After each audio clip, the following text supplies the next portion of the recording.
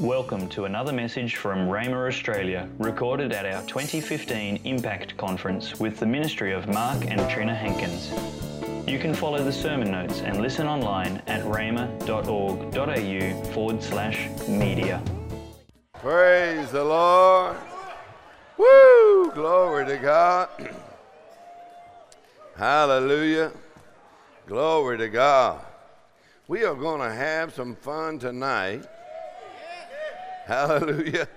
We're going to talk about the blessing of the Lord in the area of your finances.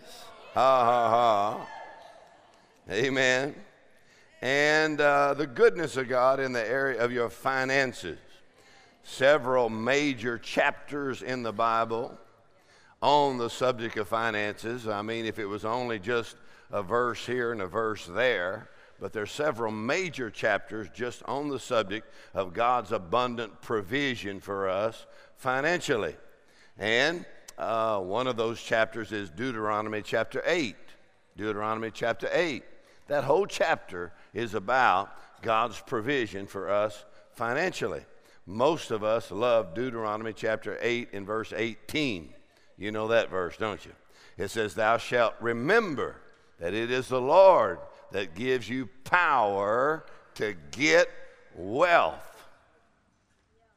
Let's try that again. "You shall remember it is the Lord that gives you the power to get wealth, to establish his covenant."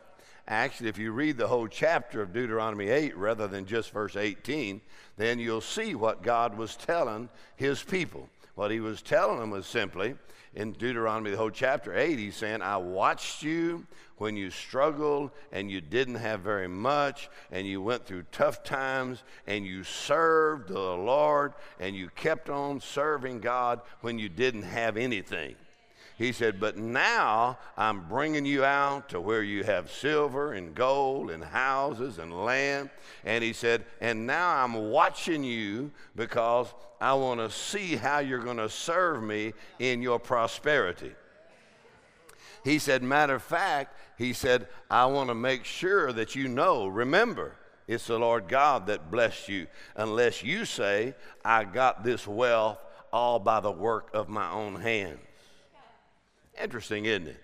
So God basically said, I watched you when you didn't have anything, and you passed that test. Now I'm watching you when you have some money to see if you remember that it is God that has given you the power to get wealth. I like to call it this way. There's really two major tests. One is the test of failure, and the other is the test of success. The test of failure means when looks like things are not working and you keep serving the Lord, you keep praising God when it doesn't look like things are working. That's passing the test of failure. Now, you may think that's a pretty tough test, but there really is a tougher test, and that's passing the test of success. That means when the Lord prospers you and blesses you, are you still going to serve the Lord? Are you still going to obey God in the time of your success and your prosperity? So the test of success can be greater than the test of failure. So God said, you must remember. Sometimes when you got money in the bank and got a lot of good things happening, sometimes it's easy to forget where you came from and forget that it was God that has empowered you and prospered you and blessed you. Proverbs 10:22 says, it is the blessing of the Lord that makes us rich and adds no sorrow with it. The word rich doesn't mean everybody's going to drive a Rolls Royce. It just means abundantly provided for, that it is the blessing of the Lord that makes you rich and adds what? No sorrow with it. No question, you can get rich on your own, but it'll add a lot of sorrow. But the blessing of the Lord can make you rich and will add no sorrow with it. That means you can be rich and happy. Amen. Abundantly provided for and happy. Amen. And so in studying these scriptures, actually, when I was in Bible college, I studied the subject of prosperity and provision, abundance. And so in all of our university classes, we had the professors and theological PhDs, and so we had a lot of debates going on. So as we were studying the scriptures, well, we found out there's 500 scriptures on prayer, 500 scriptures on faith, and 2,000 scriptures on money. Come on, so if Christians want you to avoid the money subject, they're going to have to ignore a whole lot of scriptures. Come on, look at somebody next to you and say, God wants to talk to you about money. 2,000 scriptures. So I found out in the scriptures, come on, in the Word of God, that there were 50% of the scriptures were about warnings about money. 50%, and 50% of the scriptures were promises about money. Well, the problem, the school that I went to, they only gave you the warnings about money. So generally, they stayed poor and stayed broke. In other words, you can't build faith just off of the warnings. You'll build faith off of the promises. Amen. So you don't ignore the warnings, but you got to go on to the promises of the abundance and the blessing of the Lord in your life, in the area of your finances. So I asked the Lord, I said, Lord, how come there's 50% scriptures are warnings and 50% are promises? And the Lord said to me, he said, because I want to bless you so much that it is dangerous. All right, let me try this side over here. God said, I want to bless you so much that it could be dangerous. So I'm going to warn you before I bless you. You don't want to be like the man that came to his pastor, you know, and he came to his pastor and said, Pastor, you know, I'm just going to have to stop tithing, you know, and that tithing, that giving, that tithing is 10%. I just can't give that much money. 10%, that's just way too much. I'll give some, but I can't give 10%. And he said, I've just got too much money. My business isn't bringing in too much money. I just can't give 10%. So the pastor said, well, okay, let's pray before you leave. And they prayed, and the pastor said, Father God, now I'd just like to ask you, you know, I know you've blessed this man and blessed his businesses. I knew him when he didn't have anything, and now he's got so much. And Lord, I just want you to reduce his income to the place that he'll be able to tithe again. The guy said, no, stop that prayer. He said, I'll be a tither. I'll be a giver. So it is the blessing of the Lord that makes us rich and has no sorrow with it. Amen?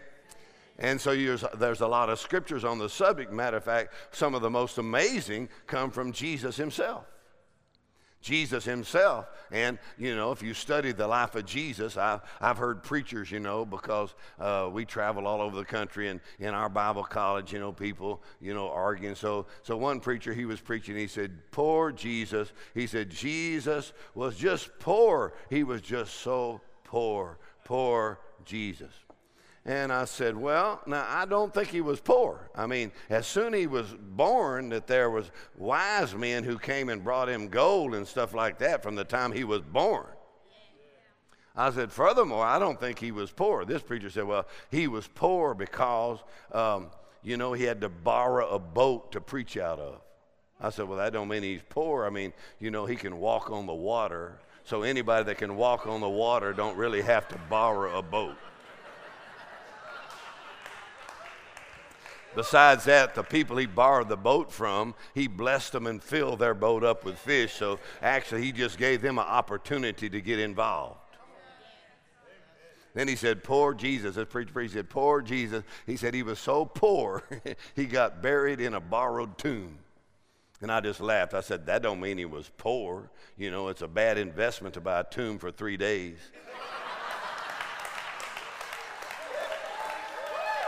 I mean, if you knew you was only going to be dead for 3 days, seriously, would you like go invest money into a burial plot and all that? And so, you know, it's actually hard to rent a tomb.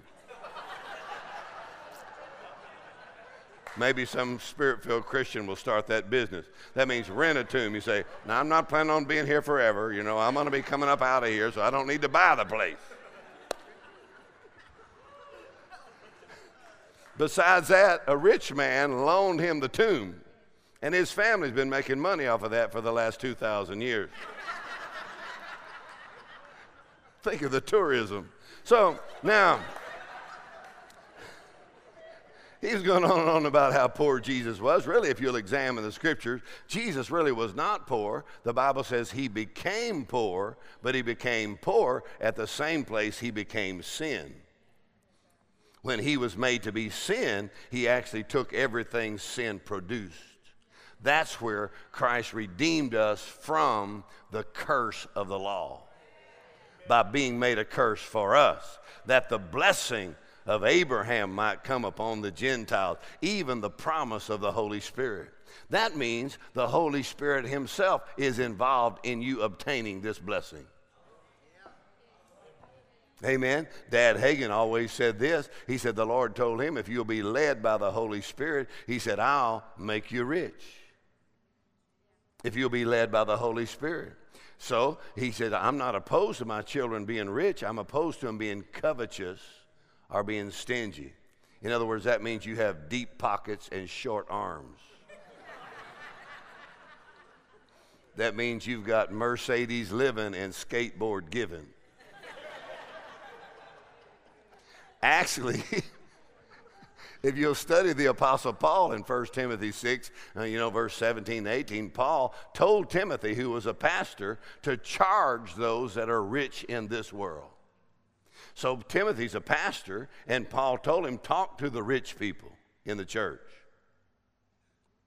Well, that must have had some rich people in church. Must mean there's supposed to be some rich people in church. I actually volunteered for the whole project. I said, Lord, if you really need rich people in church, I would like to volunteer to be one of those.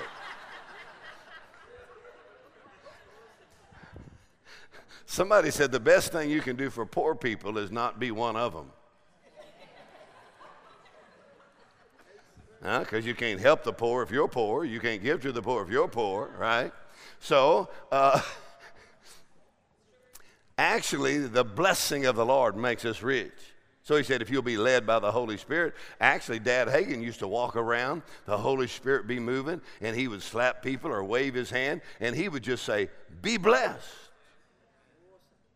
For about 15 years, kind of in that area of the move of the Holy Spirit, and he would just walk around and say what? Be blessed. And when he did, it seemed like a tangible substance of the anointing of the Holy Spirit would come upon your life. Anybody that received that blessing. Think about Numbers chapter 6. God actually told the priest to stand up and pronounce a blessing upon all the people of God. That through Christ's redemption today, we're blessed coming in and blessed going out. We're the head and not the tail. We're above and not beneath. The blessing of the Lord is upon our life. And when he said pronounce a blessing on him, he says the Lord make his countenance shine upon you, smile upon you, give you grace and favor and blessing. In other words, the Lord is your shepherd. You shall not want. Right? You do not lack for ability, you do not lack for opportunity, and you never lack for money. You never lack for money. The Lord is your shepherd. You shall not want. You will not lack. Amen? So Dad Hagin taught us, he said, if you be led by the Holy Spirit, he said, I'll make you rich. So he had actually a guy in his ministry that had developed his spirit, meditated the Word, prayed in the Holy Spirit before he went to work every day into business. And that man's name's Barry Hahn, that man went into business with $300, that's all he had, and turned $300 into $30 million. Most people could turn $30 million into $300, but he took $300, turned it into $30 million. They asked him, how did you do that? He said, I got up every morning, meditated on the Word of God, acted upon the Word of God, prayed in the Spirit before I ever went to business. And the Lord gave me wisdom and favor and opportunity and guided me and turned 300 into 30 million. Wow. Everybody say, wow. Come on, say that backwards. Wow. See, same thing. Now, wow, in other words, He said it was the Lord that gave him the power to get wealth. I was actually at the camp meeting, probably Pastor Tony and Patsy were there too, at the camp meeting where he was there, and there's 10,000 people there taking an offering up for Rhema, and he said, I'm going to match what everybody else gives. 10,000 people there, right? And so everybody gave and gave, 10,000 people, and everybody gave $1 million cash in one night, and then he matched it and gave $1 million himself. Come on, how many of you would like to come to church or come to a meeting and say, I'd like to match what everybody else gives? You're like, well, maybe just pick out your row. Make sure you know who's sitting on it before you decide that. All right, I can match this row right here. So, in other words, that God blesses you to make you a blessing, right? And so our understanding on this subject simply came from Dad Hagin, because in our church we had the Holy Spirit, we had joy. We were kind of like Dad Hagin talked about that church, you know, that the guy was full of joy and he was speaking in tongues and he ran around the church, jumped and shouted and rolled across the floor, and not a quarter fell out of his pocket.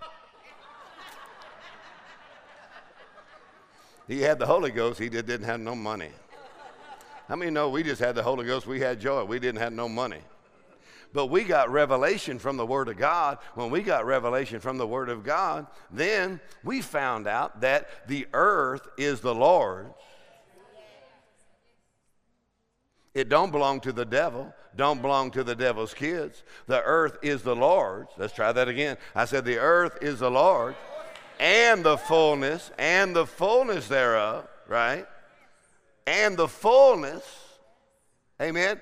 And he didn't put the wealth in the world for the devil or the devil's kids. He put it there for his children.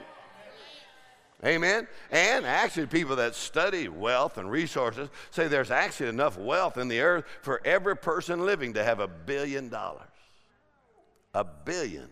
Every person living. In other words, there's not a shortage of money. There is a shortage of faith. In other words, you cannot cure poverty just with money, because poverty is a thinking problem. That's why it'll go from generation to generation. You need to decide in your family that poverty will stop at you and will not go to your children and to your grandchildren. Poverty is a thinking problem. That means your thinking is wrong. And it's also a spiritual problem. So Christ became poor when he became sin. When he took our sin, then he took everything sin produced, that we might be made the righteousness of God in him, which opens the door to everything righteousness produces. Thank you, Jesus. I'll give you a moment to say, thank you, Jesus. Amen. Amen. In other words, he redeemed us not only from sin and from sickness, but he redeemed us from poverty. But if you don't know that, then you really don't have any faith for that, right? F.F. Bosworth said it's impossible to boldly claim by faith a blessing you're not sure God is offering. In other words, if you're not fully persuaded that it's the will of God for you to prosper and your business to prosper, right? I like to say it this way: God wants to bless you so much that he can use you as advertisement of how well he treats his children. Yes. Praise the Lord. Amen. So, if you are fully persuaded, that means you got to go through the scriptures, and actually Malachi says you have to prove me now. God said you'll have to prove this for yourself personally. Not enough for your pastor to believe in it. Not enough for your favorite TV preacher to believe in it. You have to prove it for yourself. Right? So Malachi, God said, prove me now. Come on. You say, why would he say that in Malachi? All you got to do is read Malachi, you know, because in Malachi he goes on and says, you said it is not profitable to serve God. God said, I heard you when you said you've been serving God and you're still broke and you're still struggling, and you said it is not profitable to serve God. So God said, you watch your mouth.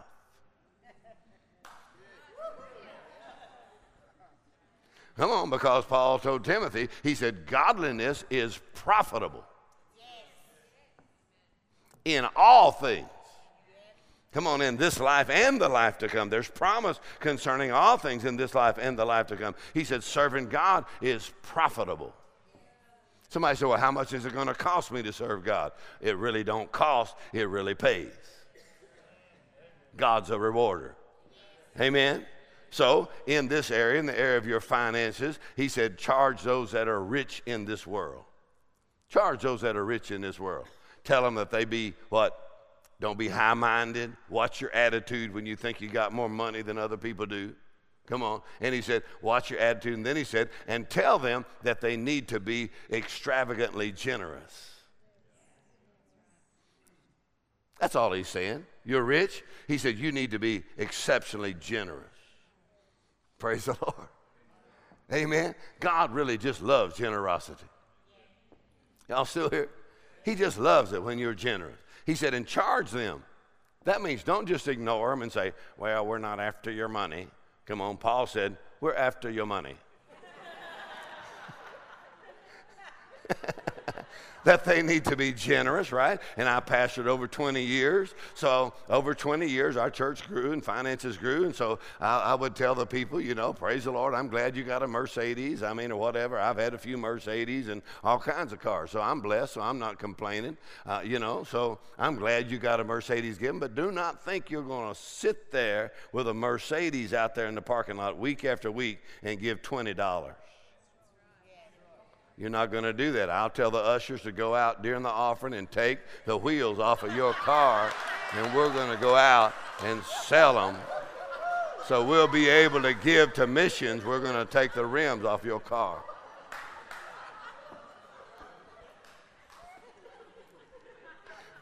Y'all just pray for boldness for me.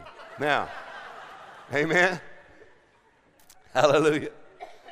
So in the area of your finances, Jesus said some things pretty strong about this, because in our own family, in our own life, we were really radically changed by a revelation that God wanted us to prosper. The result was my dad and his church went from a little tiny church on the backside of town to buying the best piece of property in town at the best intersection and the biggest building and the best property, and able to send out 50 missionaries and pastors around the world. Listen now. And the beer distributor company was right across the street, and they had Budweiser and all the different kinds of beer, you know, and they had parked their beer trucks right by my dad's church. So my dad said, I want to buy your building, the distributorship building. And they said, if you buy our building, we'll sell it to you for $1.5 million. Well, Dad said, well, I'll tell you what, we're going to buy it, but not for $1.5 million. So they just kept speaking the word. The earth is the Lord's and the fullness thereof. We're heirs of God, joint heirs with Christ. Anybody know what happened? The whole company moved the beer distributorship, you know, to another place in Texas, and my dad bought the whole building for $125,000. He turned the whole building into a place where you distribute food to missions in Africa and other countries. And so, come on, the earth is the Lord's. It don't belong to Budweiser. Amen. The buildings, the property, the land. But if you are not fully persuaded, then you will not have boldness in this area. Right? So what did Jesus have to say about it? And I'm just kind of going through these fast because we got the smart people here tonight. So Luke chapter 16, Jesus said this concerning money, or he calls it mammon. Here's what Jesus said. He said that you use unrighteous mammon to make friends, that when you fail, they'll receive you into everlasting habitation. So, most interpretation of that simply means use your money to win souls. Yes. And when you die, the people that you use money to preach the gospel to, those people will line up in heaven and receive you there. Yes. So when you're a giver, come on now, you're using money for an eternal purpose, and people's lives are being changed. So Jesus said, be sure you're using your money. Come on. And he called it unrighteous mammon, but now it's been converted to something that has an eternal purpose. Amen. So then Jesus said in the area of money, this is all red letters, Jesus said that unless you're faithful in that which is least. Several ways to translate that, but actually he's talking about the subject of mammon or money. So he's saying, unless you're faithful in that which is the least. In other words, you could say Jesus, Jesus saying, the least area I will require you as a Christian to be faithful is in the area of your finances. You'll have to pass that test. Amen. Amen. Somebody said, you don't have to tithe to receive Jesus, but you will have to tithe to follow Jesus. Come on, you don't have to be a great giver to receive Jesus. He paid for that. But if you want to follow Jesus, that will cost you something. Amen. So in that area, Jesus said, you be faithful, the least area, be faithful in mammon, be faithful in that which is another man. And then he says, and you must be faithful when it comes to mammon. He said, if you're not faithful with mammon, who will commit to you true riches? So he said, really, money's not really true riches. But he said, if you're faithful in money, God will commit to you true riches. All right, let's try that one more time. Let's go over this area right over here. Come on, money's not true riches. It really can't buy your health. Come on. I've seen people, billionaires in America and other countries, they get sick and they have billions of dollars, but there's no doctor, no amount of money can cure them of that disease. Come on. You can see that when it comes to the area of money, right? He said if you're faithful in money, God will do things for you that money cannot do. He said, just be faithful in the area of your finances, and God will commit to you true riches. You know, the problem with God is actually people think God is blind. And they say he can see, but they act like he can't see. And then they act like he really can't count. They say, I'm going to give, I'll give a little bit, I'll give some money over here and money here. And I know God, maybe he can't see. Well, listen, God can see. We know he can count. He's got a book called Numbers, so we know he can count. So you may be able to fool your church and fool your pastor, but the problem is you just can't fool God. And God's the one that commits true riches when you pass the money test. Amen? And you can pass that test whether you're rich or whether you're poor. Y'all still here? So he says, if you're faithful, Jesus said, and then Jesus went on to say, you cannot serve God and money. I thought that was interesting. He didn't say it's between God and the devil. He said it's between God and money.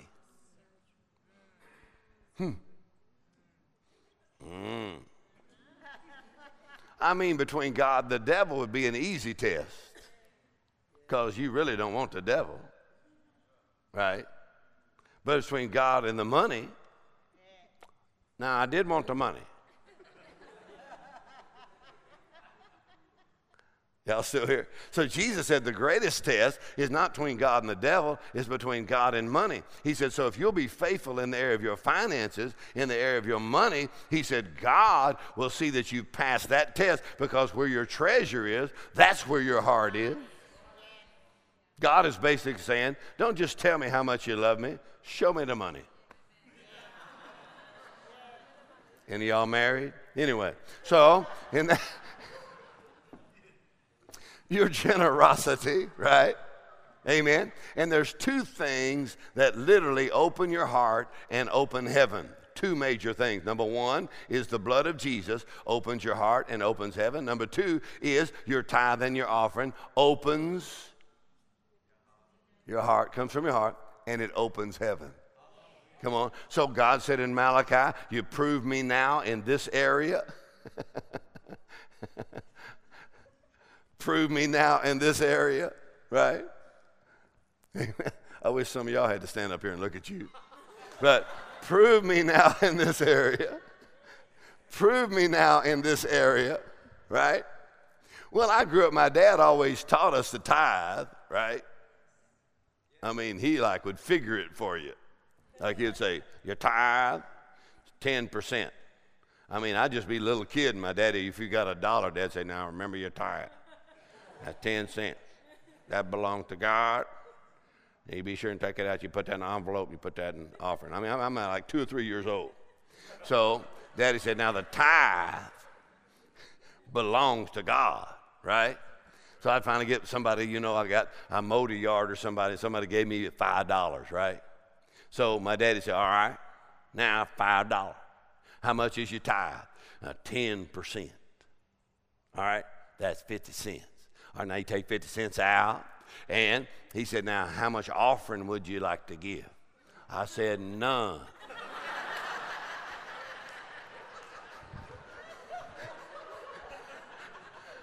I just want to make sure that I don't get struck by lightning or something. So we'll go ahead and take care of the 50 cents, but I'm going to keep $4.50. But in Malachi, God said, you robbed me in tithes and in offerings. He said, so you're cursed with a curse. He said the whole nation. In other words, the non-tithers in a church affect the economy of the whole nation. So he said, you're cursed with a curse. So people say, well, you know, I'm not a curse. I understand that we're under the grace of God, but still God's a rewarder of obedience. And there are consequences for disobedience. Thank you for your enthusiasm. Now listen. So I asked the Lord one time, I said, Lord, I was raised in church. I see people, you know, that don't tithe, and it don't look like they're cursed. And the Lord said to me, he said, son, a curse is not always something bad that happens to you. Sometimes it's something good that don't happen to you. Because God said, when you bring the tithe and the offering, he said, I will open the windows of heaven and pour out a blessing you don't even have room enough to receive. Amen. Now, some people say, well, tithing is not in the New Testament. I appreciate your theological prowess, but if you've ever checked out Hebrews chapter 7, happens to be in the New Testament. Amen. That Abraham was the first tither before the law. Are y'all still here? Amen. And he said, today when you and I tithe, it witnesses that Jesus is alive. Come on. In other words, there's a transaction when you tithe, when you're a giver and you're tithing. He said, when you tithe, he said, actually, it witnesses Jesus is alive. He said, here men receive it in a basket, but there Jesus receives it and it witnesses he's alive. So that's an act of your faith. I believe Jesus is alive. My Redeemer, my provider, my shepherd. Here's my tithe. Thank you, Lord. Are y'all still here? Come on. So you know the bumper sticker that says honk if you love Jesus, right? We made another one that says tithe if you love Jesus. Right? That means don't honk. Don't be a honky, be a tither. That means anybody can honk, but if you love Jesus, be a tither.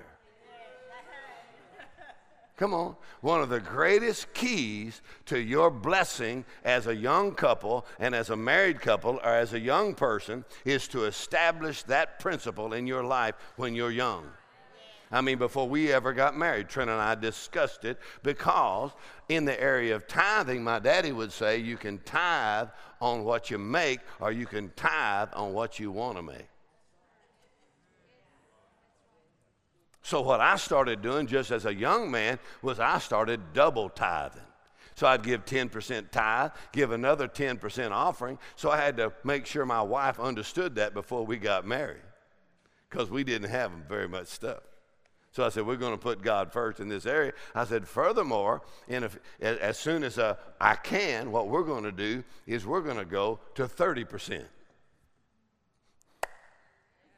We just got married, man. We were making $100 a week, lived in the back of the church. right? Come on, the deacons all tell you how much money you're going to make, right? They're all happy about it, I'm sure, but they tell you how much money you're going to make. I'm living in the back of the church. We getting married, live in the back. Finally, we got enough money to get an apartment. So we're double tithing, right? And then on our first anniversary, this is our 39th anniversary this week.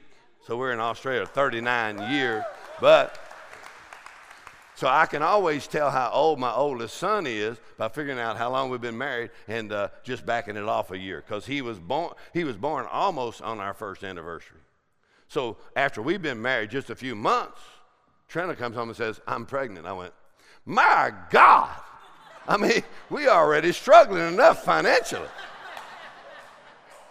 I said, how did that happen? She said, I think you know. So anyway, first anniversary, here comes a baby. Come on now. You got buying diapers and baby food and all that. We didn't have no Obamacare. We didn't have the government taking care of us. Come on now. Amen. You're blessed if you do, but we're like, either you believe God or you just die, right? So we're believing God. And in the middle of that, here comes a baby, Aaron comes along. And in the middle of that, now Trina has our second child, our daughter, just a couple of years later. Well, we got two babies. In the middle of that, the Lord reminded me. He said, now, when was it you wanted to start giving 30%? I said, Lord, give me a break. This is not a good time.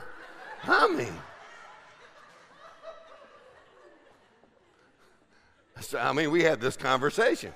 He said, well, you said you wanted to do 30%. I said, well, I mean, Lord, you know that's not required.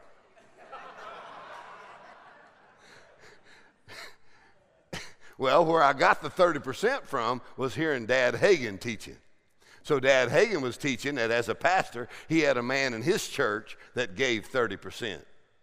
He was head of the Sunday school department, teaching in the church, gave 30%. And this man worked on an oil rig in Texas, and he had an accident, fell down, and so looked like he was going to die. So Dad Hagin went to the hospital. Doctor said, no way this man's going to live. So Dad Hagin goes to the hospital, and he said he walked up and down the hallway all night long, pleading his case. He said, Lord, I'm not going to let him die. He's a faithful man in the church, right? He's faithful, he teaches, he's a good man in the community, he's got a good reputation community, influential in our church, and he gives 30% of his income to the church. Lord, I'm not going to let him die. He said he pled his case all day, and the guy came out of it perfectly well, and the guy gives his testimony later. He said, I was up in heaven with Jesus, and the Lord said, you can't stay up here, your pastor won't let you die. You'll have to go back, pull back a curtain. And that guy left heaven, went back, got opened his eyes. I just thought that guy gave 30%. And I thought, isn't that amazing? How would you plead the case of most Christians? You say, Lord, they really don't do nothing down here. Just keep them up there.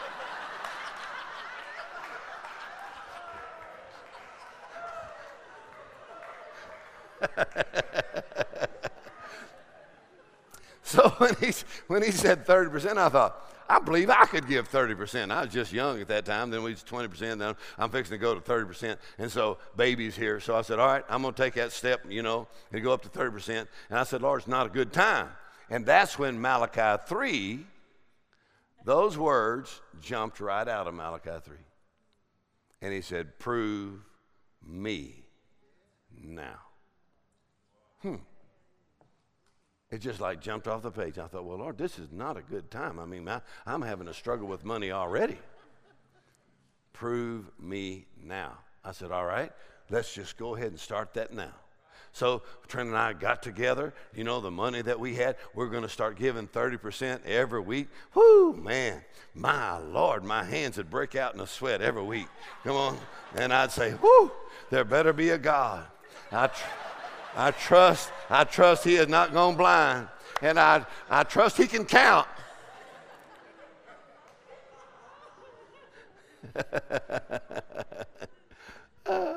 So we started doing 30%, and really at that time it was really about $50 a week. So we give $50 a week. It's about 30%, about $50, maybe a little less around there, $50. You know, if you had extra money come in, it could be more. $50 a week. Woo! Man. And then I saw God increase my income. You see, God don't want to be put on a salary. He wants to be on a percentage. If he's on a salary, that means he works for you. If he's on a percentage, that means he's a partner. And that means it's to his incentive for you to prosper, because when you prosper, his work will increase. So that's why he said 10%. That means anybody can do that. That's the tithe, right? So I noticed my $50 a week started growing. And I was giving $100 a week. I thought, that's amazing. So then I was giving $200 a week. I thought, that is amazing. And then I started giving $300 a week. And then it kept increasing until I can remember the first year that I gave $1,000 a week. $52,000 that year. I thought, that is amazing. The Lord said, how'd you like to do $2,000 a week? I went, ooh, there better be a God. But then I noticed, come on, I noticed my giving went up, come on, to $2,000 a week, right? $2,000, right? And then I noticed it go up to $3,000. Then I noticed it went to $4,000 a week, $5,000 a week, come on, $6,000. Then I remember the first time I was given $10,000 a week. Come on, everywhere I went, people were glad to see me at church. Like, come on. I got money to give, right? Come on, I can give, be a blessing to my church. I can be a blessing to missions. And I can be a blessing to those who are giving me spiritual things. Right? Amen. Praise the Lord. Because God said, when you receive spiritual things, you reciprocate financially. He didn't say give them a hug. Nobody ever tries that at the grocery store. Come on, get all your groceries, and as you're leaving, say, could I give you a hug? No, you fixing to get arrested for stealing. In other words, you can't get on the airplane and say, could I give you a hug? No, you're going to have to pay some money to get on the plane. No, he says, when you receive spiritual things, you reciprocate financially. You say, why? Because that's your heart. Come on, that's your affection. And what you're simply saying is when you give back, when you receive spiritual things, you're saying a couple of things. You're saying, number one, spiritual things are valuable to me, more valuable than money. Amen. Next thing you're saying is you're saying, Lord, I want the same spiritual things I have received to go to others. I'm going to help finance that. Are y'all still here? And so when you reciprocate, that just simply means this. That means you can get the information. But the Lord said to me, he said, you can never steal revelation. He said, when you reciprocate financially and say, God, thank you for spiritual things, and now I give of my financial things, then you're saying, God, I honor you and thank you for that word, and I thank you for a word in season, and I value, listen now, I value the church in my family, in my community. Amen. Come on, no television program, no computer can bring you the thing that a local church can bring you. Amen. Hallelujah. Actually, you know, you see the value of the church in the United States. Many years ago, some guy came over from a communist country, and he wanted to see what made America great. So they took him to the universities, and they thought, he's pretty impressed. These are some big universities. So then they took him to the politicians, you know, Capitol Hill, and show him Congress and the senators. And he said, this is pretty impressive. And he said, that's amazing. Then they took him to Wall Street. He goes, oh, that's pretty impressive, the business, you know, in America. And then they took him to a local church. When he got to the local church, he said, I just found the key to the greatness of America. It's not in the government. It's not in the universities. It's not in the business. It's in the church. I'll tell you the greatness to Australia. Come on now. It's not the beach. Come on, the greatness to us, Australia is the church, the believers, the gospel of Christ. Come on now. And when you tithe and give, you're saying, I realize the importance of the gospel. Come on, not just while I'm alive, because when I'm a giver, my giving keeps working after my funeral. He said, actually, your righteousness will last forever when you're a giver. Praise the Lord. Can you say praise the Lord? Can you say praise the Lord? Praise the Lord. Praise the Lord. Amen. So in this area, in the area of your finances, he said if you're faithful in that area. So you're just saying, Lord, I thank you for the word. Amen. The difference between revelation and information, when you just carry the information, right, then you just sound like a parrot. When you carry the revelation, you become a voice. You value that. In my life, of course, my dad was a pastor, but Kenneth E. Hagin was my spiritual father. So in my life, then I began to say, Lord, I want to be a blessing. I've received the word of faith, received the message of faith, so I want to be a blessing back to that ministry. So I'd be a blessing every month, every month, every month. And so I'd give and give. And then I went to one of their meetings, and I took $1,000. I thought, whoo, that's pretty good offering. Took $1,000, right? And then when I did that, then I watched people giving $10,000. I thought, oh, my Lord, have mercy. I mean, I get $1,000. I mean, that's puny. And people give $10,000 a time. So I said, Lord, you said you'd give seed to the sower. I'm a sower. So if God will give seed to the sower, he'll give money to the giver. The way the Lord said to me, he said, if you'll get addicted to giving, I'll support your habit. So I said, Lord, I'm a sower, so I'd like to bring 10,000. So I kept working my way up to finally I could bring 10,000. Then I got to where I could bring 10,000 every time. Then I said, Lord, that's real good, but I'd sure like to bring 100,000 at least once. Man, that day came, bam, 100,000. I went, whoo, whoo, that scares me and I'm fearless. In other words, that you're working up from $50 a week. Come on now. So you can't say, well, he had a lot of money, he inherited it. Well, maybe we did from the Lord, but certainly nobody in my family. You know, I actually was listening to Brother Hagin preach on the Lord wants to make you rich, you know, and prosper you. And so I kept trying to figure out how he was going to do it. You know, I was like, well, let's see, there's the lottery. Then I thought, well, maybe someone in my family, rich, going to die, leave me some money. So I started studying my family, and I found out that was not very likely.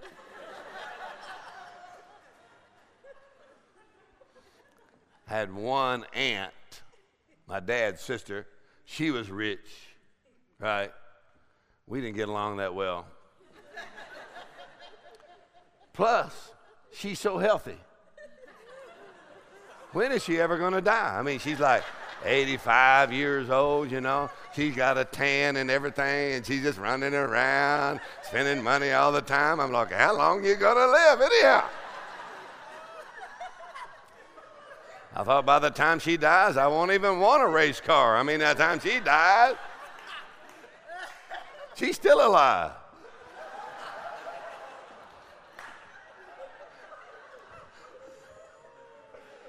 She's a friend of mine now, praise the Lord. But anyway, so she's still alive. Let's see, there's the lottery. Well, rich in the family ain't going to work, you know.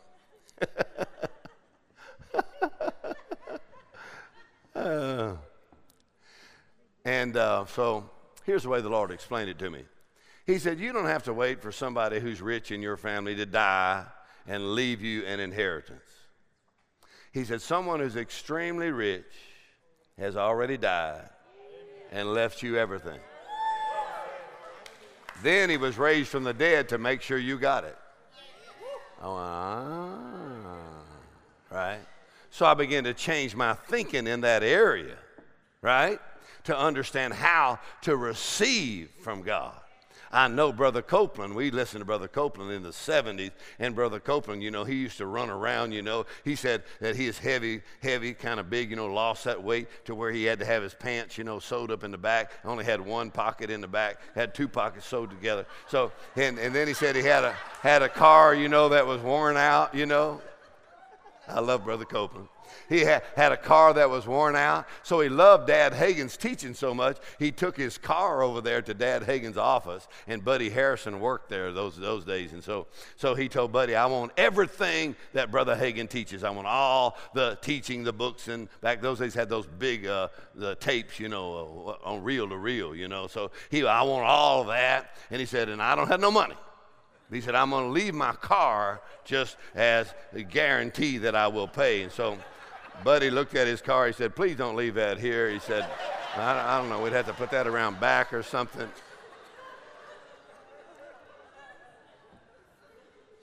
So many years ago, Brother Copeland wrote the book, The Laws of Prosperity, you know, right? And then he said the Lord told him, I'm going to make you rich through giving. Through what? Giving. He went, now how does that work? So I thought you were going to make me rich through receiving. All right, let me try this side over here. They're really slow on this side. In other words, in the area of finances, and really God just tells you straight up, Isaiah 55, he said, I really don't think like you. He said, I don't think like you. He said, I really don't think like an Australian. That's what he said. He said, I don't think like white people. He said, I don't think like an American. I don't think like an African. I don't think like an Indian. What he's saying? He said, I don't think like people at all. Matter of fact, you can kind of figure out the way you think and do the opposite, and that's about the way God thinks. Right? So God said, I don't think like you. My thoughts are not like yours. I don't think like man. He said, I think totally different. So when you're studying the Word of God, literally you're thinking God's thoughts. Sometimes just one of God's thoughts takes you a while to process it. Like if you're just thinking one, you're like, oh, hold it. I'm thinking one of God's thoughts right now. Do you have a catcher that can catch me in case I fall out? So, in other words, God's thoughts are so different than ours. His word is full of life and full of power, but his thoughts are so different that when you're studying. So I started looking at the word on the subject. How's God going to make you rich through giving? So I read Proverbs 11, 24, and 25. How many of y'all read that? All right, put that up there. Proverbs 11, 24, and 25. Here's what it says. Proverbs, it says, 11, 24. There is a scattereth and yet increases. There is that scattereth and yet increases. That's the King James Version. There is a scattereth and yet increases. There is that withholdeth more than is appropriate, and it tends to poverty. Next verse says, the generous soul shall be made fat or prosperous, and he that watereth others shall be watered himself. So I went back to Proverbs 11:24, and I thought about it. Actually, I thought about it for about 10 years.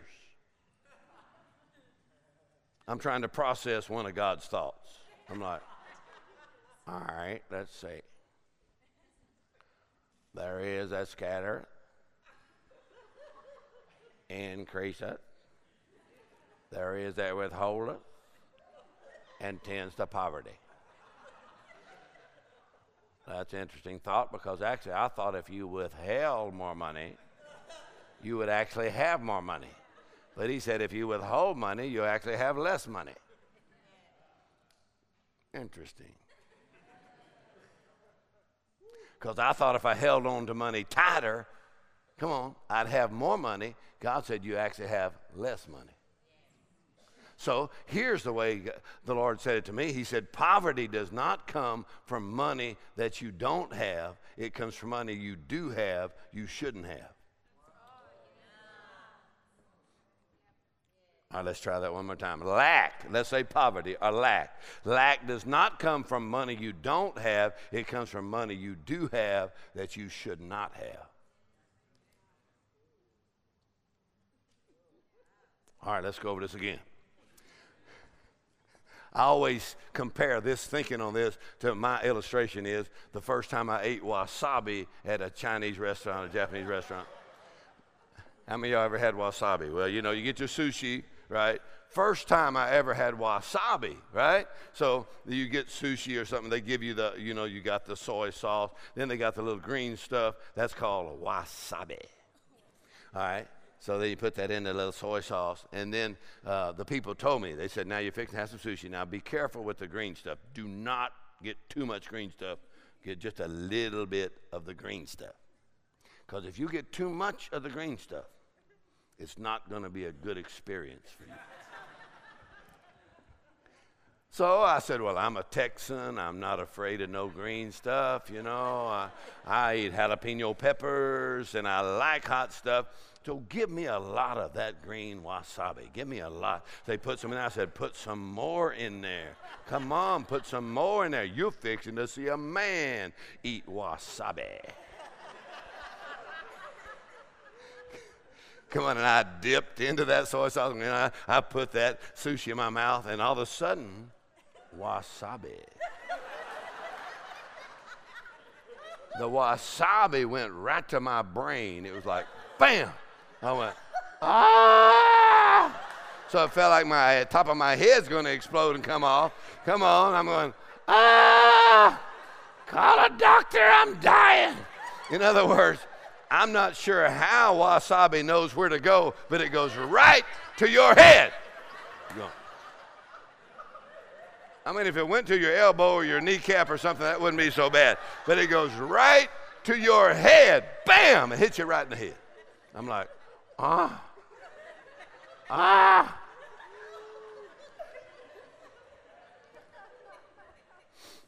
I learned about wasabi.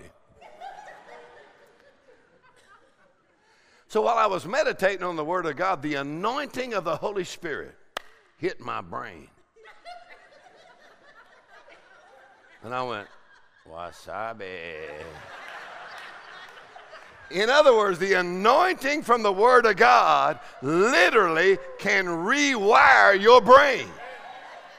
Come on, every stronghold, every imagination, every thought, come on now, the way you've been thinking, the Word has the power to give you a new mind. Change your thinking. Maybe the greatest miracle that ever happens is for a man to change his thinking. Put that in the paper. Listen, I'm just saying, oh, we like all kinds of signs and wonders. That may be the greatest sign and wonder is for you to change the way you think. Come on. While you're meditating on the Word, you go, God is working on my brain. Come on, changing your thinking. In other words, while you're meditating on the Word of God. So in the area of finances, many times we have just as many strongholds and imaginations and thoughts about money. But when we take the Word and we say, Lord, change my thinking about money. All right? So I'm meditating on Proverbs 11. There is a scattereth and yet increaseth. There is that withholdeth, tends to poverty. So I got another translation, and here's what it said. It said, one gives away, and he gets richer. One holds on to what he should give, and he is poorer.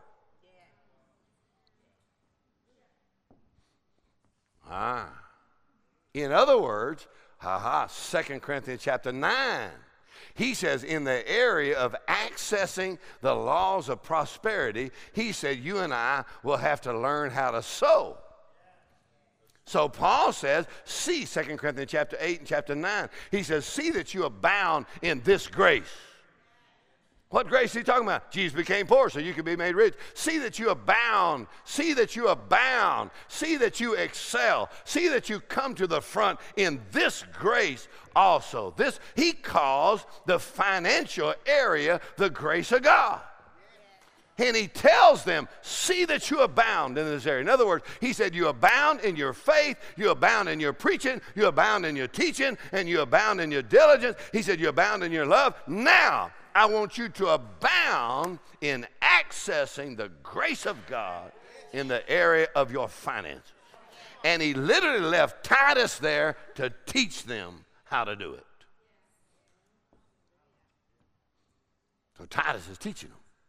Here's how you access the grace of God in the area of your finances. Praise the Lord. Amen.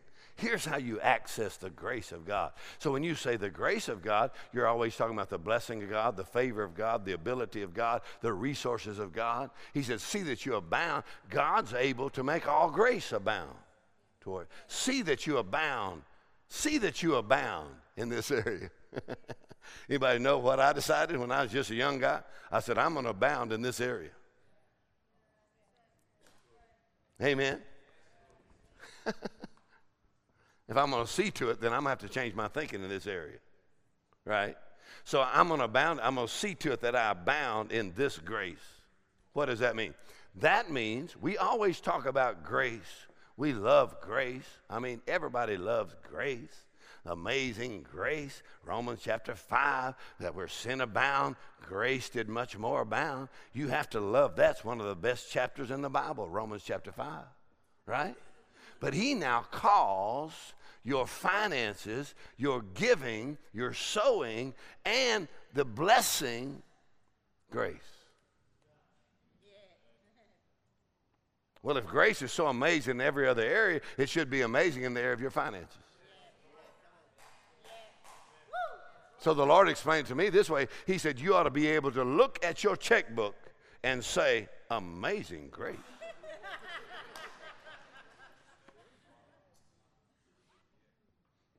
Let's try that again. You ought to be able to look at your checkbook and go, amazing grace. Look what the Lord has done. Amazing grace. Come on. He said you ought to be able to drive up to your house and look at the property and go, amazing grace. Come on. I never thought I could have had a house. Come on. Maybe you thought I never could even own a house. But amazing grace. I own my own home for my own family. Come on now. I'm not just renting and paying off somebody else's house. My house. Ha ha ha. Amen.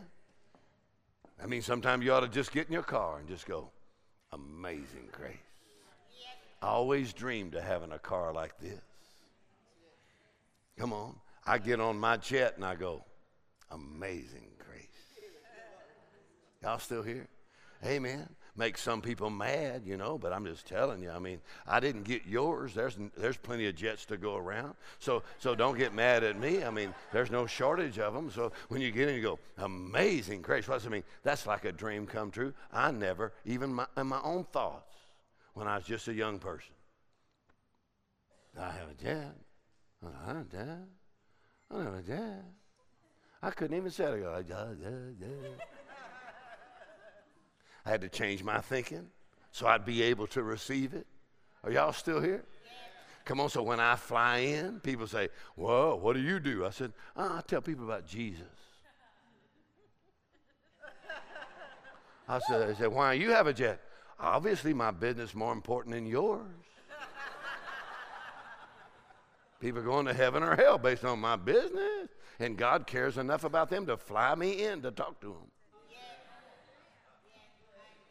Are y'all still here? Amen. And a lot of times people will say, well, that works for you because you're a preacher. And I always say, well, come up front, let me ordain you. And let's see how it works for you. No, it don't work for preachers. Actually, he said it will work for sowers. All right, now let me show you what a sower is. He said if you're going to access this grace, you'll have to be a sower. Now, when you're a sower, that means you're not a thrower. You're a sower that when you sow and give, you give with the promises and the principles that you participate in the sowing, and you also participate in the harvest. Because the Lord told me, He said, don't just sow your seed, walk off, and forget about it. He said, remember your sowing and take the promises and then participate in the harvest. Now, I'm going to show you how you participate in the harvest.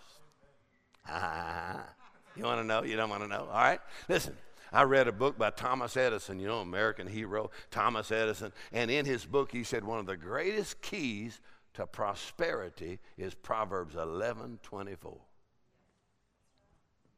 He said, I have found that generosity will produce such a harvest of income that those who are generous, come on, God's not opposed to you having money. He just wants you to be generous.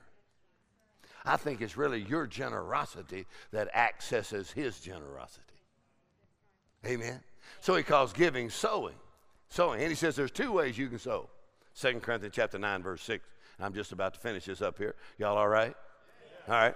So I'm about to finish here. He says, here's two ways you can sow. He said, when you sow, you can sow sparingly. Come on, you reap sparingly. You can sow generous. You reap generous. So the Lord said to me, He said, you never have to worry about the harvest getting confused. You said, what do you mean it never gets confused? That means you don't have to worry about sowing sparingly and reaping generously. He said it's not going to happen. Neither you have to worry about sowing generously and reaping sparingly. He said the harvest never gets confused. He said, matter of fact, your sowing actually has a return address on it. So you don't have to worry about somebody else getting your harvest. He said, plus the seed is guaranteed, right? And he said, and plus the seed is labeled either sparing or generous, right? So I asked the Lord, I said, well, I'd sure like to get in that generous department. Anybody want to get in the generous department? I want to get in the generous department. So if I'm going to get a generous harvest, I'd really like to have that. I'd really like to have that generous harvest where I go, amazing grace. I like that generous harvest. So I said, to get in that generous harvest, I'm going to have to get in the generous sowing. So I said, Lord, I'd like to know how much money is generous. That's what I want to know, because I'm going to get in that level. That's a level I'm getting in. So I want to know how much it is. Just tell me. I can deal with it.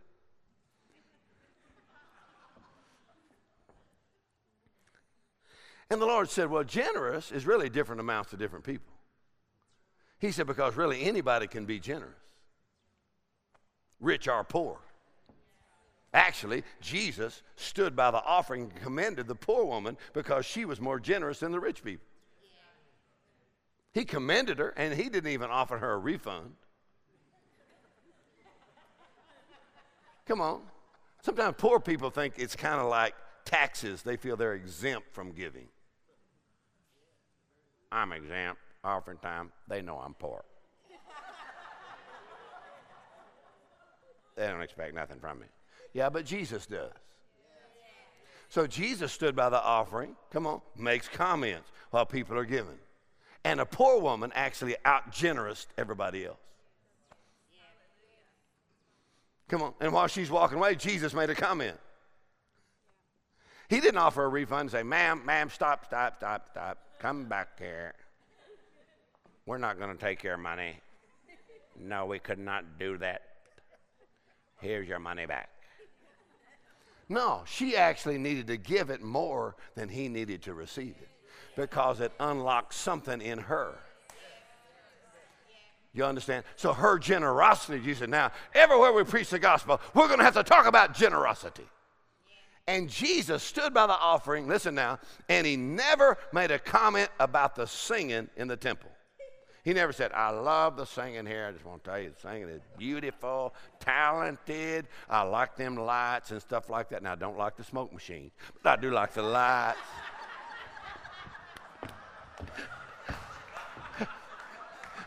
Jesus said, I bring my own smoke. But anyway, so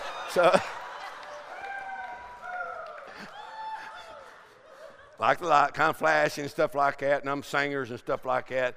I like that. Now, Jesus never made a comment about the singing. He never made a comment about how pretty the auditorium was. He never came and said, now this is a beautiful place. But he did watch the giving, and he made comments. Come on, people were giving. He went, Come on, he knows how much you spent on vacation. Come on, you gave Mickey Mouse more than you gave to the gospel.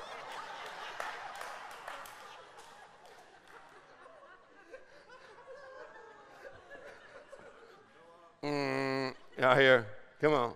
But this woman, out of her generosity, Jesus said, now that was some good giving right there. Come on, think about the woman who broke the alabaster box and poured the perfume on Jesus, and the incense filled the house. Come on now. Come on, it says she worshiped him. Listen now, and there's no record she sang one song.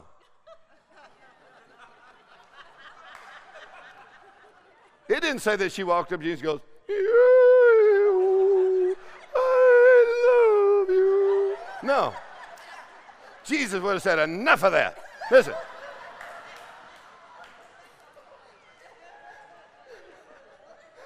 Come on, I was actually raised in church, you know, and I hear all kinds of stuff in church. I was raised in church. So this woman got up in one of the churches, you know, where I was at, and she got up and she said, the devil told me that I could not sing, but I am going to sing tonight.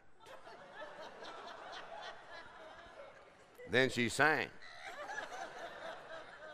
And I said, you know, I know the devil is a liar, but he actually told you the truth. You really cannot sing. So next time you listen to the devil and don't sing. Come on, so people will get up and they'll sing, you know, and they'll say, now don't listen to my voice. Just listen to the words. My daddy would always say, well, then why don't you read it, sister? So,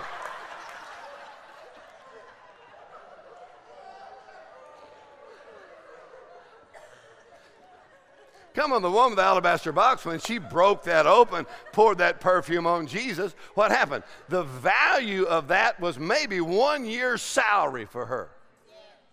And when she poured it on Jesus, the incense was so strong, she's worshiping him, and she didn't sing one song. Many times we misinterpret and think every time we praise and worship, it just has to do with singing. Her giving, her generosity was her worship. That's good for people who can't sing.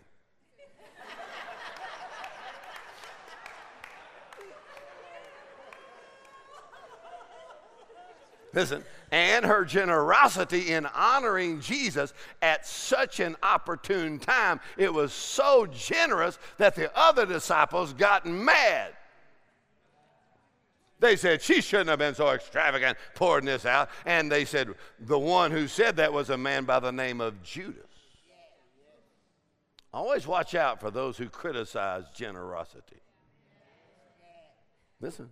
Because Kenneth Hagin, Dad Hagin said this, because Bruce Black said he was with him one day, and he asked Dad Hagin, he said, if you were looking for a leader that would be on your team or be on your board, could you tell us a very important characteristic? What's one of the most important characteristics? And Dad Hagin, he said, generosity. He didn't say, make sure he don't smoke. No.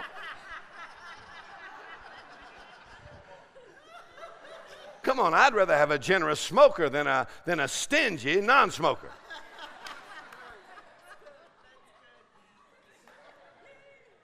Come on, he can get free from cigarettes. It's so hard to deliver a person from being stingy.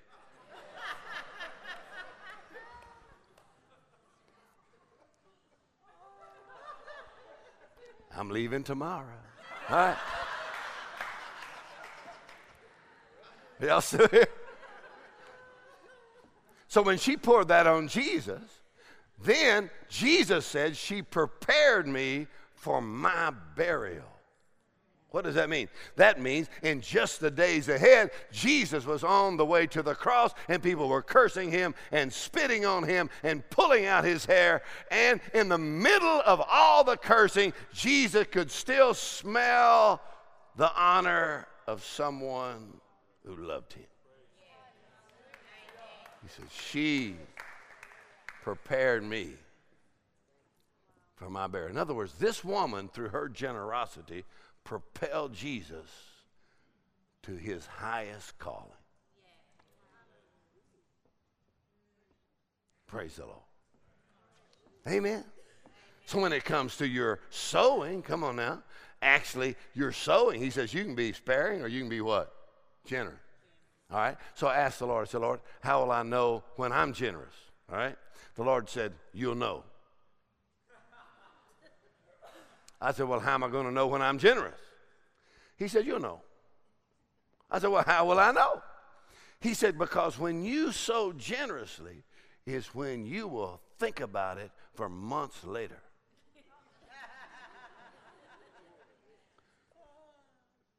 You know what I mean? That means when you gave, months later you're going, what was I thinking? I mean, there better be a God. You're like, you have a few days of giver's remorse.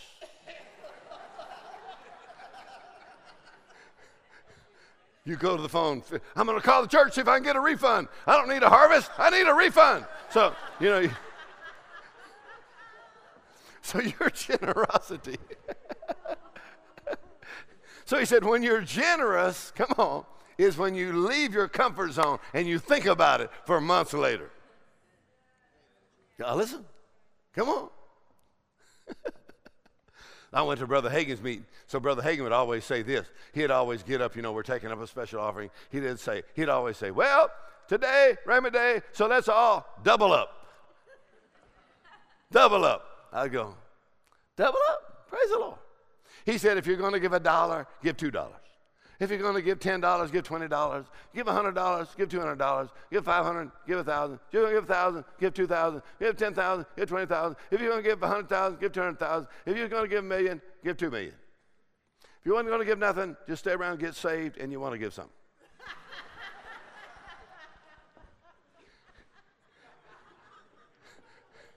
Notice there's only two categories of sowing, sparing and generous. Nothing is not mentioned.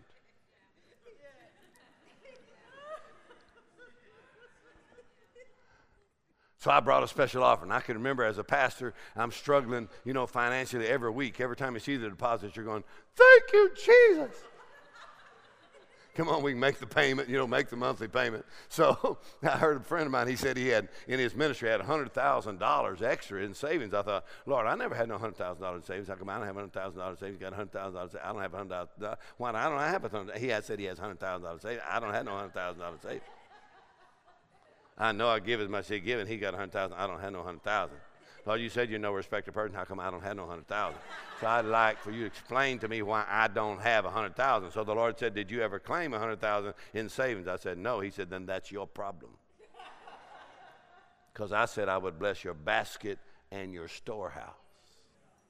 And I can't bless your storehouse if you don't have one. I went, all right. So I started telling the church secretary, now put some money in savings every week. She's looking at me like, are you crazy?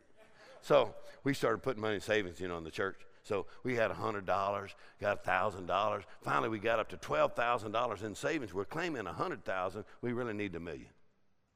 We need $1 million just to pay debts, you know, pay off the building. So we have $1 million in debt. So we could get up to $100,000. So we got up to $12,000. So I went to Brother Hagin's camp meeting. So I took $5,000 out of savings so I could sow a seed. I took it up there and I'm sitting up there. I said, I got 5,000, baby. I'm going to spin the wheel, baby. I'm putting on 2 Corinthians chapter 9, verse 6 through 10, baby. Spin it. I know it's not a gamble, but sometimes it feels like it. So I brought 5,000 to sow generously, you know. Brother Hagin got up and he said, now whatever you're going to give, just double it. And I went, oh my God. So I start fidgeting in the seats, you know. So I looked over Trent and I said, you know, what do you think I ought to do? You know, he said, he said, that'd be $10,000, you know. It took us like months and months to get $12,000 in savings. And so we ought to give 5. That only leaves us, you know, we got 7. If we give another 5, we'll be down to 2. We really believe for 100,000, we're in $1 million, and this account is going down. Right? So she said, just double it. And I went, oh my God.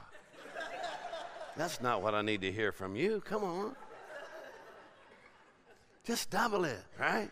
So I just doubled it right there. I'm giving 10,000, count went down to 2, right? So I sold the 10,000. Praise the Lord, and you're all excited until the next few days. You're like, oh my God. I got 2,000 left in the account. How long will it take me to ever get the 10,000 back? Right? Anybody know what happened? Come on, I had to get the scriptures out because I'm going to sow my seed and believe God. So I get going over the scriptures and I start praising the Lord and I start rejoicing. Thank you, Lord. You watch over your word. Thank you for an abundant harvest. And nothing happened for a month. Nothing happened 2 months. Nothing happened 3 months. Come on now. Bam. Then I heard the secretary holler. She went, wow. I said, what? She said, somebody just gave 100,000. Never had happened before. I thought, that fast, that account went to 100,000. Within less than 9 months, that account went over to $1 million. That had never happened before in the history of that church. You understand? In other words, my sowing outperformed my savings. You see, God's not opposed to your saving. He's just saying that your sowing will literally outperform your saving. So he said, when you sow, you're not throwing, right? You're sowing. And so we go to Colorado to Trina's dad's church in that area, and he's not the pastor there anymore, but it's the farmers, you know, that farm hundreds and even thousands of acres. So one of the farmers came up to me, and he said this. He said, you know the most important piece of machinery on my farm, the most important piece of machinery on my farm. Most people think it's a tractor. He said, no, it's not it. What's the most important piece of machinery? So most people think, well, it must be, you know, the harvesting, you know, the combine and stuff like that, coming in to bring the harvest. He said, no, that's not it. He said, the most important piece of machinery on my farm is the planter. He said, because I'm farming thousands of acres. He said, so my planter is so important that if my planter breaks, the bank will loan me money to fix my planter. He said, I'll borrow money to fix my planter. He said, because if my planter's not working right, then when I'm in the harvest field, there'll be acres and many acres with no harvest because something was wrong with my planter while I was in that area. He said, so I must make sure my planter is working right. Paul says that if you want to access the grace of God in this area, make sure your planter is working right. And if it's working right, there'll never be a season in your life where there's not a harvest. Oh, all right. Now, he says you sow generously, right? Generous. Leave your comfort zone. Make your hands sweat just a little bit. Just go. Ooh. Amen. Amen. Don't get nervous. I'm not just talking about your giving tonight. You're like, hold on to your wallet, Marge. He's coming after the money right now.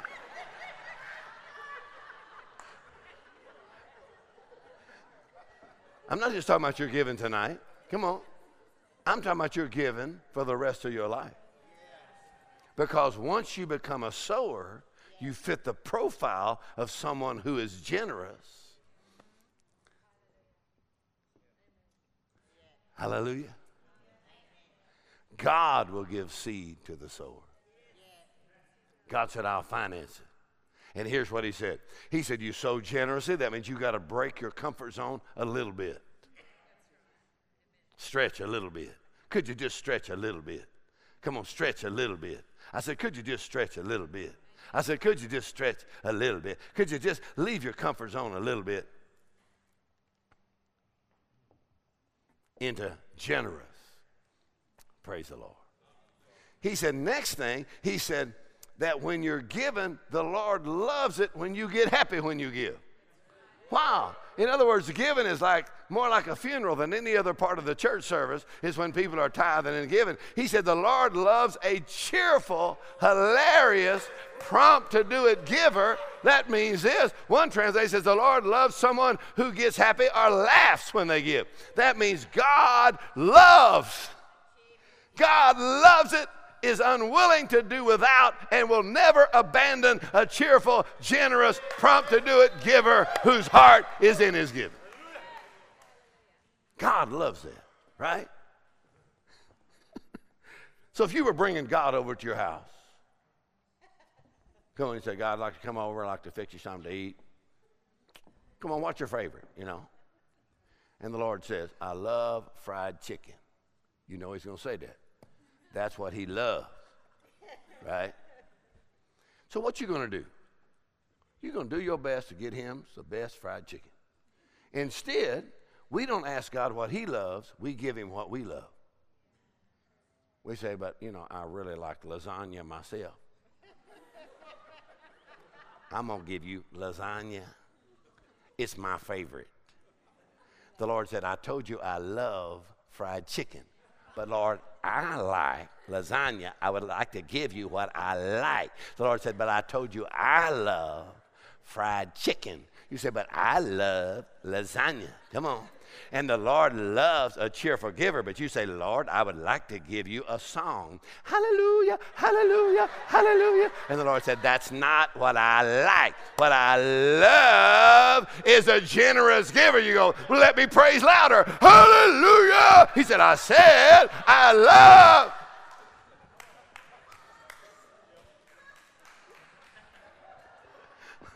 All right, I'll finish. All right. Ha, ha, ha. Go ahead and laugh a minute. Praise the Lord. In other words, once you're free from the control of mammon or money, it is actually the declaration that Jesus is your Lord. He is your provider, and he's Lord of your finances. Money does not control your life, right?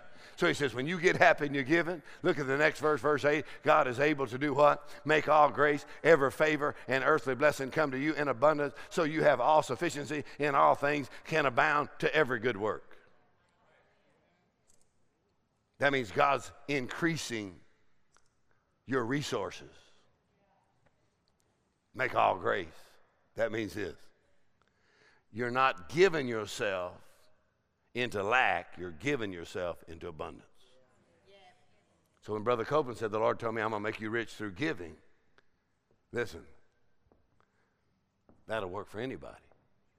Once you decide I'm going to be a generous sower, you take steps to go in that area, then you exercise your authority. One of Dad Hagin's prophecies from the Holy Ghost said, in these last days, great resources, large amounts of money will come in to the people of God for these last days for the gospel of Christ. He said, matter of fact, not just a little bit of money, but much money will come. Right? And here's what he said. He said, and you must exercise your authority as a believer and say, Satan, I command you to take your hands off my money. Come on, for the earth is the Lord's and the fullness thereof, and I am an heir of God and a joint heir with Jesus Christ. Come on. Then he said, and say, go, ministering spirits, and cause the money to come. That means the angels get involved in your harvest.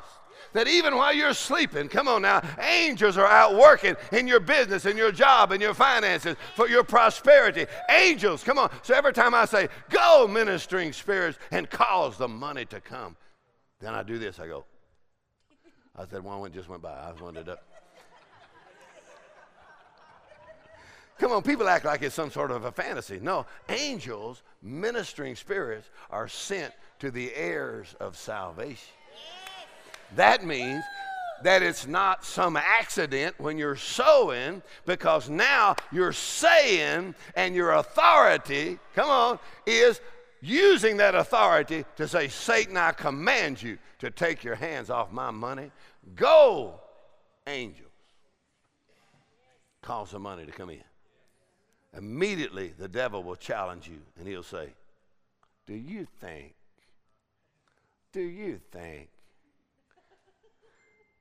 that you're ever gonna get out of this financial situation? Do you think that's ever really gonna happen? Here's what he said. Laugh in the face of the devil and say, even while I'm asleep, angels are working on my harvest. Go to bed. That's why I like to say, while you're praising and rejoicing here, something is happening in your future. Because your joy is a harvesting factor. In other words, when it looks like it's not changing, don't just sit down and go, oh my God, that preacher said, that stinking preacher, I'm so sick of hearing that stupid preacher. Who does he think he is anyhow? Come on. So instead of getting mad at the preacher, examine the word and see if that's the word of God. And if that's the word of God, then it's got to work, and it's got to work for you. Then you just start praising God, saying, thank you, Lord. I know you're watching over your word to perform it. I am a tither. I'm a generous giver. You multiply my seed sown. You make all grace abound towards me. There is an abundant harvest that is coming in. Thank you, Lord. And the Lord told me, rejoice just like you know it's on the way right now. So I just start, praise God, glory to God, glory, thank you, Lord. Pray. You say, what are you doing? I participated in the sowing, and I'm participating in the harvest. Amen. Now, this sounds real funny, but my dad, Hagan, my dad, they had a preacher friend, and his name was Brother Goodwin. Brother Goodwin was greatly used in the gifts of the Spirit, and so he told them, he said this, he said, now let me tell you something, gentlemen, and he showed them his church property. He said, all these buildings, all this property is totally paid for. They're like, really? They said, how'd you do that? He said, I'm going to tell you how I did it. First of all, of course, we're generous in our giving. He said, I danced the money in. They said, you did what? He said, I danced it in. You danced it in? He said, yeah. What I do is it looks like there's a tough time financially. I just start rejoicing and dancing and jumping around because I know the word's working and the money has to come.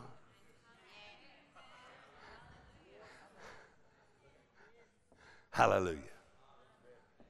So instead of talking lack and whining, just start praising. Double up on your praising. Double up on your joy. Come on, thanking God. Amen. God knows your address.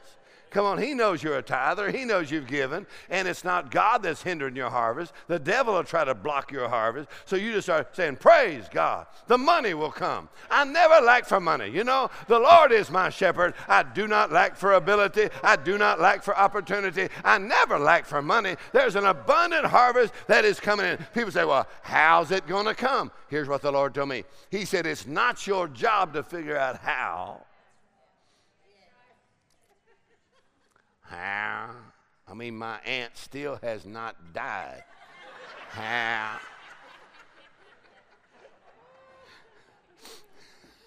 How? He said, you start praising. Amen. You start acting like the Bible is true. Amen. You start rejoicing. Hallelujah. And the Lord will turn your captivity.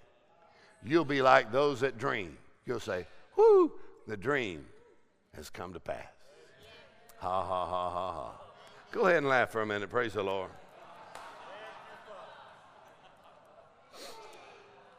Ha, ha, ha, ha, ha.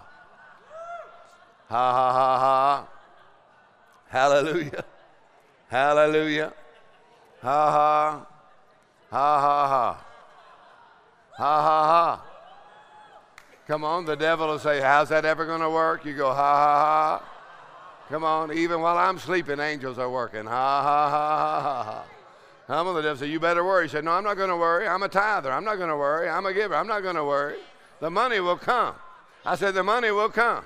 I said, the money will come. I said, the money will come. I said, the money will come. I'm a tither. I'm a giver. The money will come. Come on, I sow generously. I reap generously. Come on. Come on, I make sure my planter is working at all times. If my planter is working, then the harvest is guaranteed. Hallelujah. My planter is working. Woo! Stand up on your feet. Praise the Lord. Ha, ha, ha, ha, ha. Ha, ha, ha. The Lord loves a cheerful, hilarious, prompt to do it giver. Amen. Ha, ha, ha.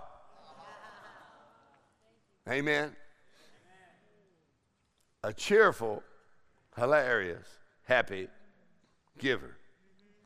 You know, it's great if you can just get people to be happy.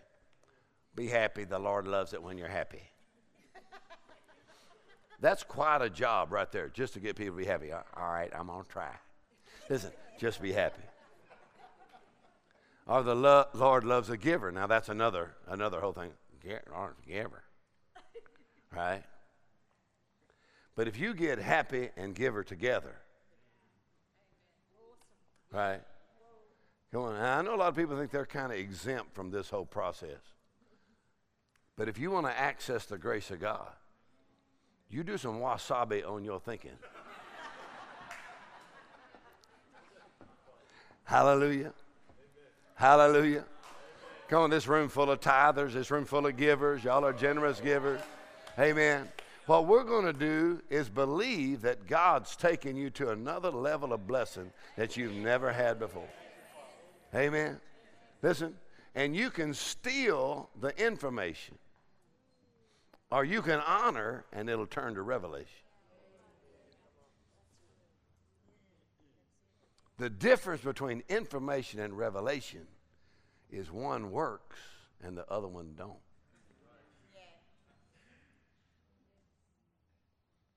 Somebody said, what's the difference between faith, foolishness, and presumption? Faith works. Foolishness and presumption don't. You say, what's the difference between faith and not? Well, it's like you walking up to the door at the supermarket. It's got an automatic thing and it opens, right? When it's faith, it opens. If you hit the door, you're going, now that was foolishness. People like that have a lot of knots on their head, right? But you want to move into Bible faith, which feeds on revelation that acts on the Word of God. And then you prove it for yourself. You don't have nobody to blame. You just say, this between me and the Lord. And I know He can see. And if everybody in your family says you're stupid for tithing and giving, even my accountant had the nerve to come in my office. A man who I am paying came into my office and challenged me and said, you are giving too much. And I said, that's the reason I have too much. He said, what? He said, you're giving too much. I said, that's why I have too much. I got too many shoes. I got too much clothes. My house is too big. I got too many cars. I got too many trucks. I got my jet's too big. The reason I just got too much is just because I give too much. It's really been a heartbreak for me is to be able just to give too much and just to have too much, because, I mean, having too much is just such a struggle. But I'm just telling you, I've just been given too much, and I just cannot explain that. I just gave my way, come on, from $50 a week. Amen. Hands breaking out in the sweat. And watch the Word work in your life. Amen.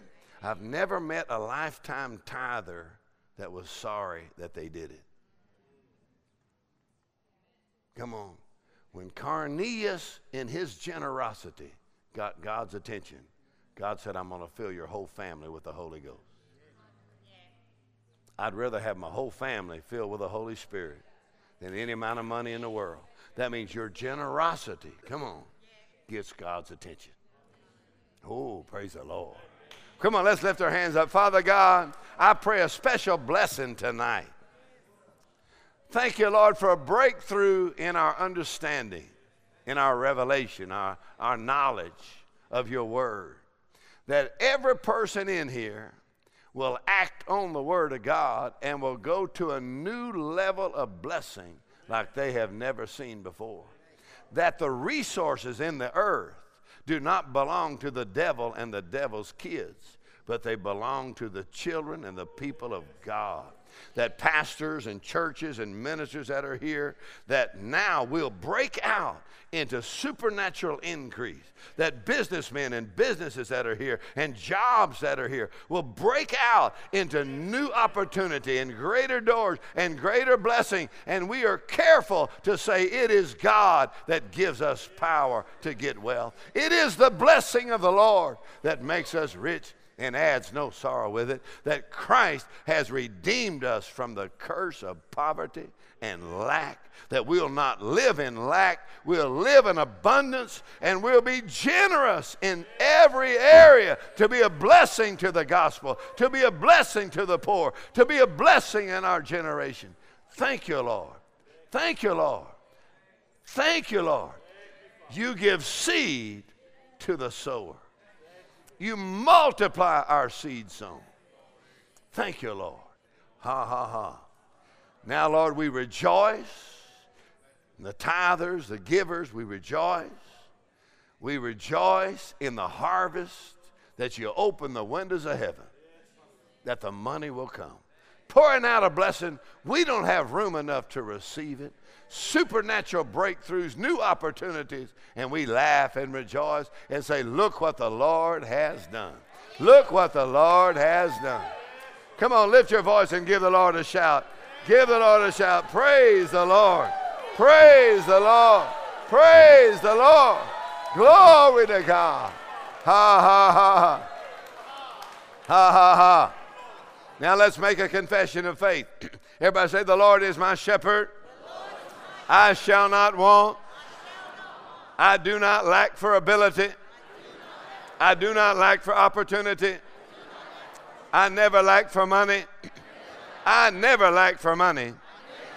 Satan, I command you to take your hands off my money, off of my property, that the money will come. Houses and lands will come into my hands. Now go, angels, ministering spirits, and cause the money to come. For the earth is the Lord's, and the fullness thereof. I am an heir of God. I am a joint heir with Jesus Christ. Thank you, Lord Jesus. You have redeemed me from the curse of poverty. I am blessed. I am blessed. The power of the Holy Spirit in my life. I'm blessed coming in. I'm blessed going out. I'm the head and not the tail. I'm above and not beneath. So I shout for joy.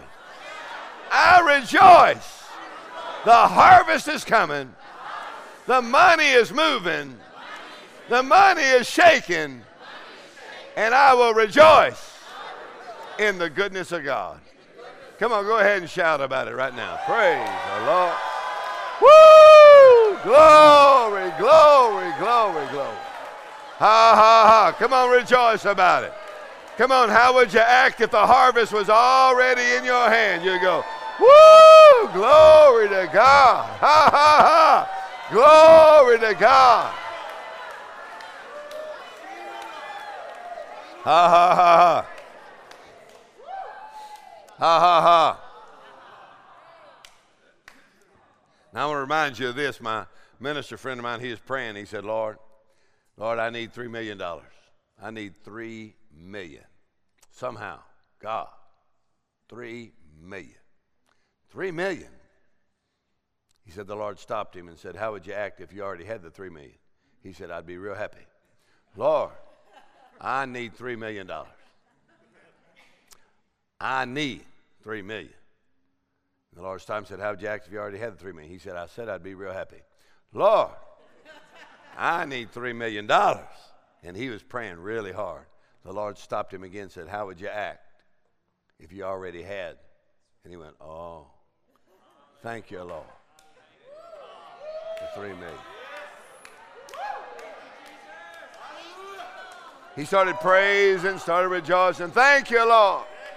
Woo! Thank you, Lord. Thank you, Lord.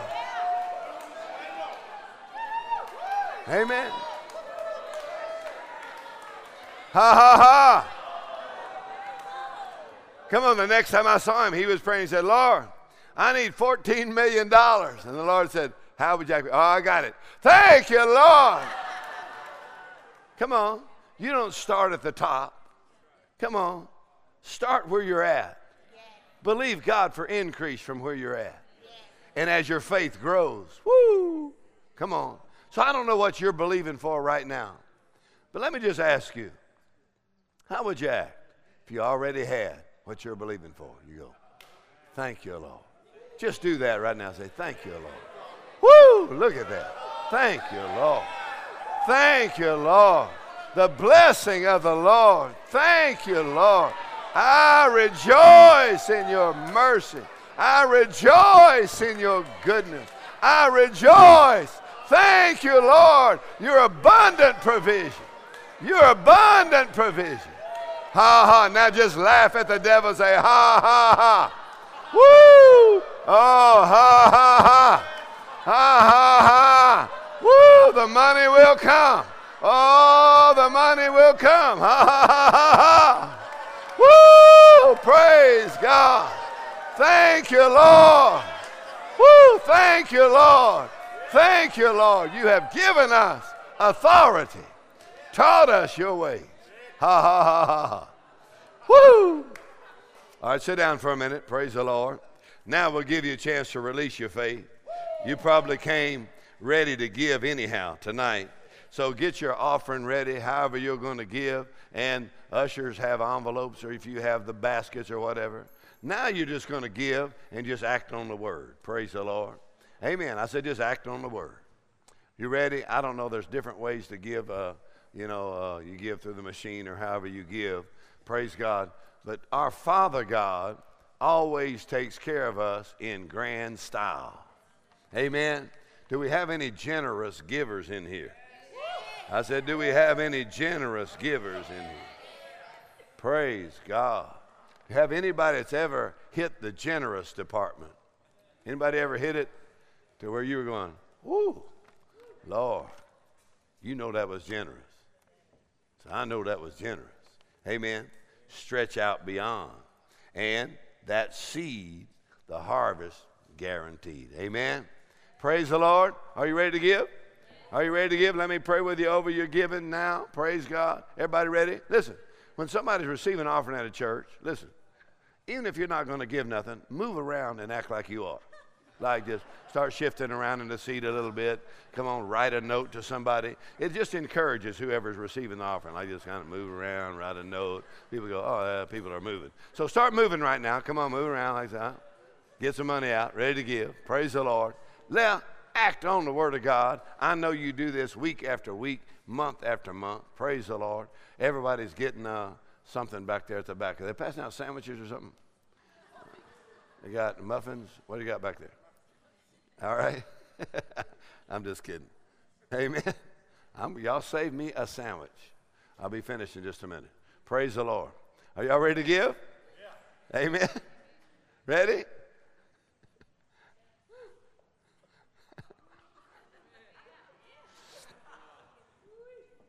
Praise the Lord. All right, let's pray. Lord, I pray a special blessing. This whole conference, this whole week after week, pastors and churches that are here, ministers that are here, I pray a special blessing tonight that the Word of God is working mightily in our lives. In this area, amazing grace in the area of our finances. Amazing grace. Now we'll be like those that dream. Look what the Lord has done. Thank you, Lord. That jobs and businesses are blessed, our work is blessed. You said you bless the work of our hands, that you bless the work of the ministry, and churches and ministers are blessed, that as we sow and as we have sown this week, there's a harvest of blessing, coming in. You multiply our seed sown, that our sowing will always outperform our savings. So, Lord, you make all grace abound. We thank you for your abundant provision. In Jesus' name. And everybody shout, amen. Praise the Lord. Now, when he gave you Jesus, God said there'll be no question concerning my generosity. He gave you his best. Someone said it this way. They said, like a mother smiles their baby into smiling, God loves us into loving, and he gives us into giving. Let me try that again. Like a mother smiles their baby into smiling, God loves us into loving, and God gives us into giving.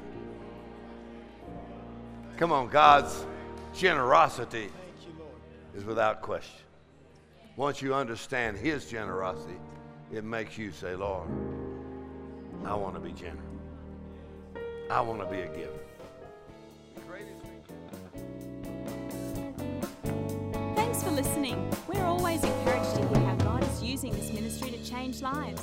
If you have a story that you would like to share about how God is working in your life, please let us know and send us an email at church@rhema.org.au.